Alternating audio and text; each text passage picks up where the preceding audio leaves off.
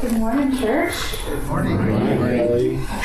It's good to be with you all today. My name is Kelly. I'm the student pastor here at Urban Village South Loop. My pronouns are she, her, hers. Just so excited to be with you all. I have run the Chicago Marathon 3 times now. I don't say that to pat myself on the back, I promise, but I do it to name the people that I trained and ran alongside. See, we would get up around 4 or 5 a.m. almost every single Saturday in order to go out, put in the miles to prepare for the race ahead. The first marathon I ran was terrible. It was great. I got injured about 3 miles in, and the people that I was running with, I told, go ahead, I don't want to hold you back, I'll finish, but I'm going to go it alone. For the next 23.2 miles, I struggled, almost overcome with panic, and even in the midst of 44,000 people I was running alongside, I felt utterly alone. As if the path before me was not just a path of finishing this marathon, but it was a test of whether or not I could overcome all adversity in my life. The second marathon I ran on my 21st birthday. Great birthday present, right? Yeah. We love 26.2 miles of pain. Super fun. The Team World Vision, which is the team that I run these marathons with, has a mantra that goes, if you want to go fast, go alone. If you want to go far, you go together. The third time I ran step for step with my best friend. For every mile, every cramp, every time we stopped for water and it got harder to run again, it felt easier running alongside her. As we finished hand in hand, it did not feel like 26.2 miles. It felt like we could keep going. She's become not only my best friend, but the truest definition of family that I have. The struggle of the miles, having to stop and encourage each other to go on, even if we didn't want to, was a stronger force than I could have ever realized. I think it's rare, if even a reality, that family exists without struggle. Whether it's external forces or internal conflict, families are subjected to a great deal of hardship. Family is central and key, whether chosen or given. Family is central to the Bible and to the text that we're here in today. It's central to our understanding of God. Jesus calls us brothers, sisters, siblings. God calls us sons, daughters, children. The language that's used so frequently in the text is obviously important here. From Genesis 1:28 and on, we get these physical and theological senses of family. The key to family is what we do when it gets hard, how we support one another in challenge and suffering. It's easy to show up for family, chosen or given, when it's simple, when it benefits our own needs and wants. It's not so easy to be fully ourselves and fully accept the reality of a relationship when it's complicated. So what does God say that the role of family is? As we explore that in the text and our own family dynamics, we see that a lack of transparency prevents us from authentic relationship with one another. In this text, we get the great family. We see imperfection, conflict, heartache, frustration, and works. These ancient, authentic families are not so far off as we sometimes make them out to be from our own realities. Sibling rivalries, fertility, abandonment. You've heard it all before. So let's set the stage, right? Bear with me. Jacob and Esau are the children of Isaac and Rebekah. Isaac and Rebekah probably had great hopes for their children, often dreamed of who they would become. The boys were different, obviously. Esau hunted beasts in the field with dexterity and success. He was a conqueror over his neighbors. Jacob was a plain man, not one to pursue much outside of one thing. He was a stranger, the pilgrim, the shepherd, all the stakes. Isaac and Rebekah had only these 2 children. One was the father's favorite, the other the mother's. Of course, they wouldn't show partiality, though. Of course not. It's not how it happens. The birthright that it talks about would entail leadership responsibility and a claim to the inheritance. that Esau gets by a little bit. One day, Esau comes in, exhausted, hungry, and probably getting to that point in the day where you just want peace, so you'll agree to anything. You want burgers for dinner? Sure, honey. Can you take out the trash? Of course, dear. Will you buy me a plane ticket to Hawaii so I can go on vacation by myself? Sure. Wait, what? The writer seems to accuse Esau of bearing the responsibility and this loss of his birthright because he didn't protect what was his. In this narrative, Jacob is often described as clever and opportunistic. He takes advantage of his brother's need. He takes advantage of vulnerability. I'm sure many of us have had moments where we've been taken advantage of in vulnerability and prevents us from wanting to be vulnerable in the future. I'm going to be vulnerable right now. Can you throw me my water bottle? Thanks. Best friends, you know.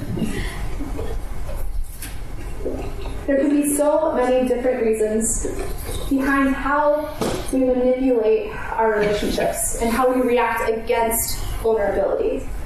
Whether it's how we present ourselves, which ends up usually not being our full selves, or how we maintain certain dynamics in the family, we often tend to manipulate how we show up in certain spaces. Your work self or public self is probably different than the self that shows up with the family. How many of you could say that you felt like at one point or another you've lived a double life, where some people know one version of you and others a different? It can be disorienting and easy to lose yourself in the midst of it. Even when you have what looks like from the outside a normal family dynamic, it might only be you that knows how truly alone you feel. In those moments that I had to ask how much was it me that was holding myself back from authentic connection, and how much was it the external conditions that I was in. Jacob and Esau had both. They were both holding themselves back from vulnerability with one another, and also had some external conditions, whether it was the need for leadership and for this desire of having power. Both of them were experiencing these things. Also, both of their names are considered to be some sort of form of the word deceiver in this play on language. It's both of them. Neither were operating in fully authentic connection with each other. We recognize that many of our current family situations do not match what God intended family to be. There's a gap that somehow needs to be filled between where we are and what we hope for family.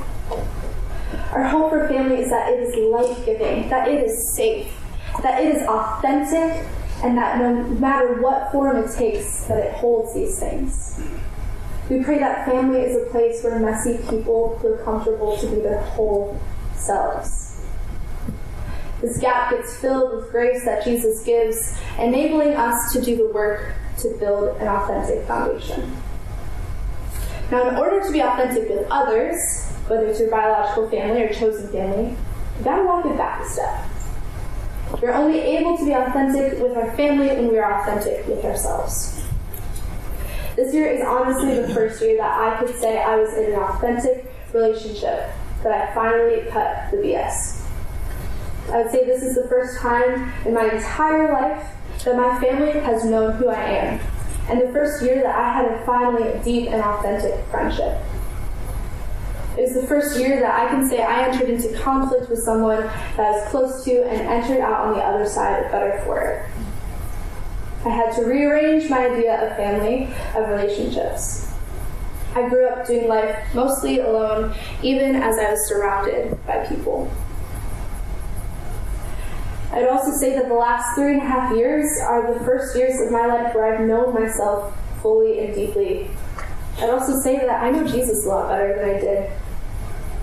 If I don't know myself, my needs, my identity, how can I communicate that to others? How can they adjust for me and I for them if we don't know what our needs are?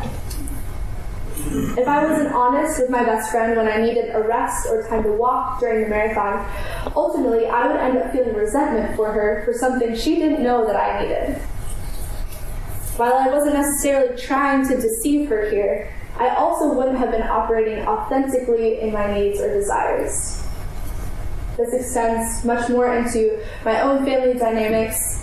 The cause for my lack of transparency included several understandable things, from an age gap with siblings that prevented us from getting to know one another, to an unhealthy dynamic with my mom, which prevented me from being honest about who I was, to just an overwhelming sense that I have to manage my emotions, wrap my persona up with a bow to be presentable. I wouldn't share my needs or even my whole identity with my family. The thing is, just like running a marathon alone, there's no one to celebrate with, no one to cry with. It's hard and it's lonely.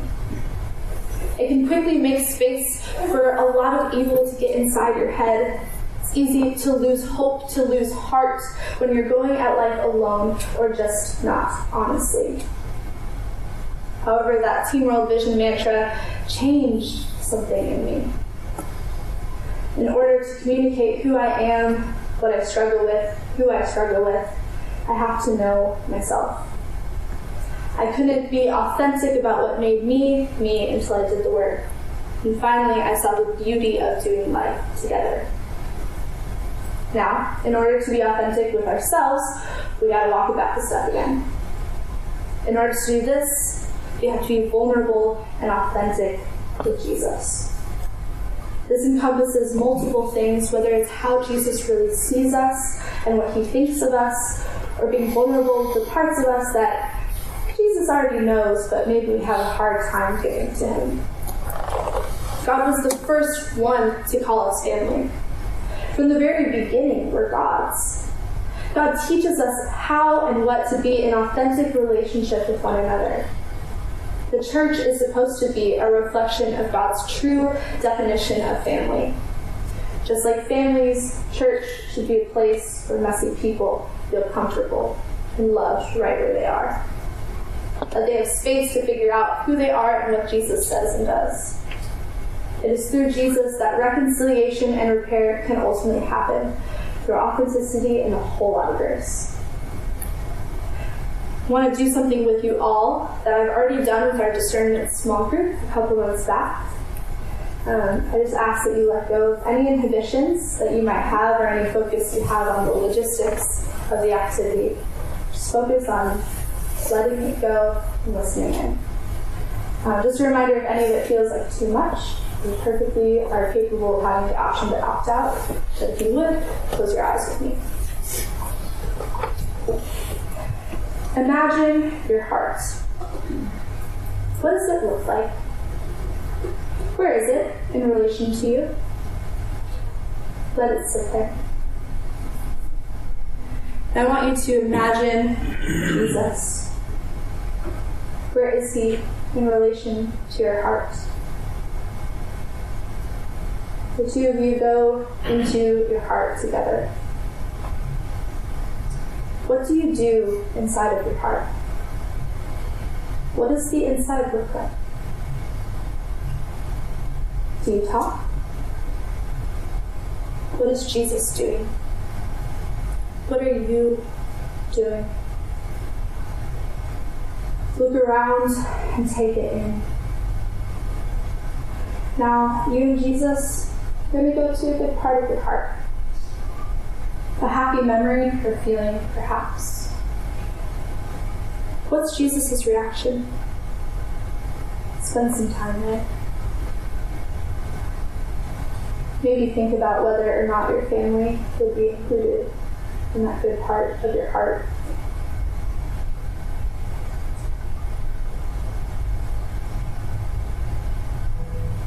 Now you and Jesus go to a dark room of your heart. What's there? What's Jesus' reaction?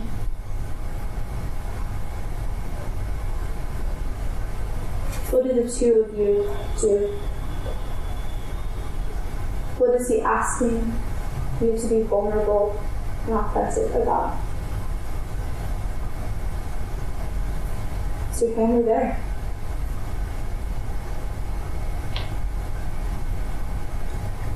I want you to come back to the first room you were in your heart. Maybe he says a final word of wisdom and encouragement about a relationship you've been worried about. Peace and sense of family. When you're ready, you can open your eyes. What'd you feel? When I did this the first time, I imagined my heart outside of myself with an anatomically correct heart. When Jesus and I went into that first room, we sat down on chairs across from one another with a coffee table in between us. We drank coffee.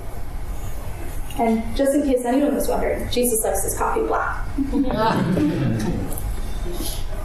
We sat there talking, and I poured out my heart about the hardest relationship that I have with a family member. And I kept feeling like I needed to apologize to Jesus that I was talking so much.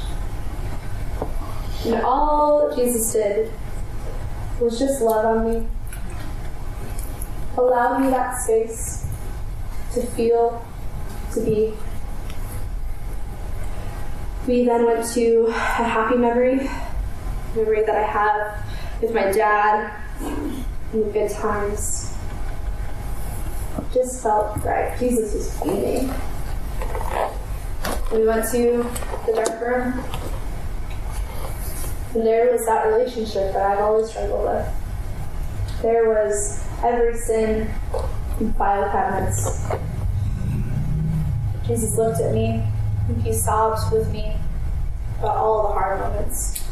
He went to those drawers upon drawers labeled Kelly's sins and took canceled stamp and marked every file there. Kind of evangelical, I know. He wept with me about the memories when I felt most alone, most out of place in my own family. He challenged me, though, to see more than just the brokenness. We went back to the middle room and said a long goodbye, but I knew that it wasn't goodbye, it was just see you later. In order to be authentic with our families, we have to be authentic with ourselves. In order to know truth about ourselves, we have to seek truth and authenticity from Jesus. Risking vulnerability, no matter how big that risk, makes way for something really good. The hope of the story of Jacob and Esau, of me and my family, with maybe you and yours, is that God continues to work in and through conflict. It is important to remember that as soon as we're authentic with one another, does not mean that we will not be in conflict. But just like our transforming values means that our conflicts can be more transparent and bring us to a new conclusion. If I were to add a little something to the end of that proverb from Team World Vision, it would go like this. If you want to go far, go together into brave space. It's different than safe space. Safe space means that you are making a space of just support. That no teaching has to be done, no pressure to educate others. You can just exist and be affirmed without fear. A brave space encourages dialogue. It recognizes difference and holds each person accountable to do the work of sharing experiences and coming to new understandings. A feat that's hard and often uncomfortable. The Christian church should be a place of bravely sharing. Vulnerability and insecurity are not to be manipulated for the sake of gaining access. Deception, lying, half-truths endanger communities and undermine our best efforts. They have from the very beginning. Large and small, they break communities apart, distort our relationship with God, and separate us from one another. The people who love truth can build each other up rather than using it to tear each other down. Being vulnerable with our faults, failures, and hopes for the future allows us to be fully trusting, an environment of collaboration rather than competition. Our definitions of family and of community should reflect who Jesus is and what Jesus says about us and our authentic selves. Does our definition of family love without a goal in mind? Does it seek goodness and justice for others? Does it fully affirm all identities? Does it declare that oppression and marginalization have no place here? Does it challenge us? Does it point back to the gospel? When we create brave space, first with Jesus, then with ourselves, then with our closest people, our families, we create the space for healthy authenticity that allows us to go farther together. We believe that authenticity and transparency honor one another. We believe that authenticity and transparency are not afraid of conflict that brings us closer. God's original intention for us is to be part of God's own family and to be a part of family here on earth. This means being our whole selves and doing life together.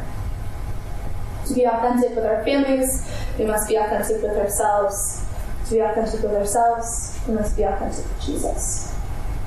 By knowing what Jesus says about us and who we are as people, we come into healthy, God-honoring community with one another through the vessel of family.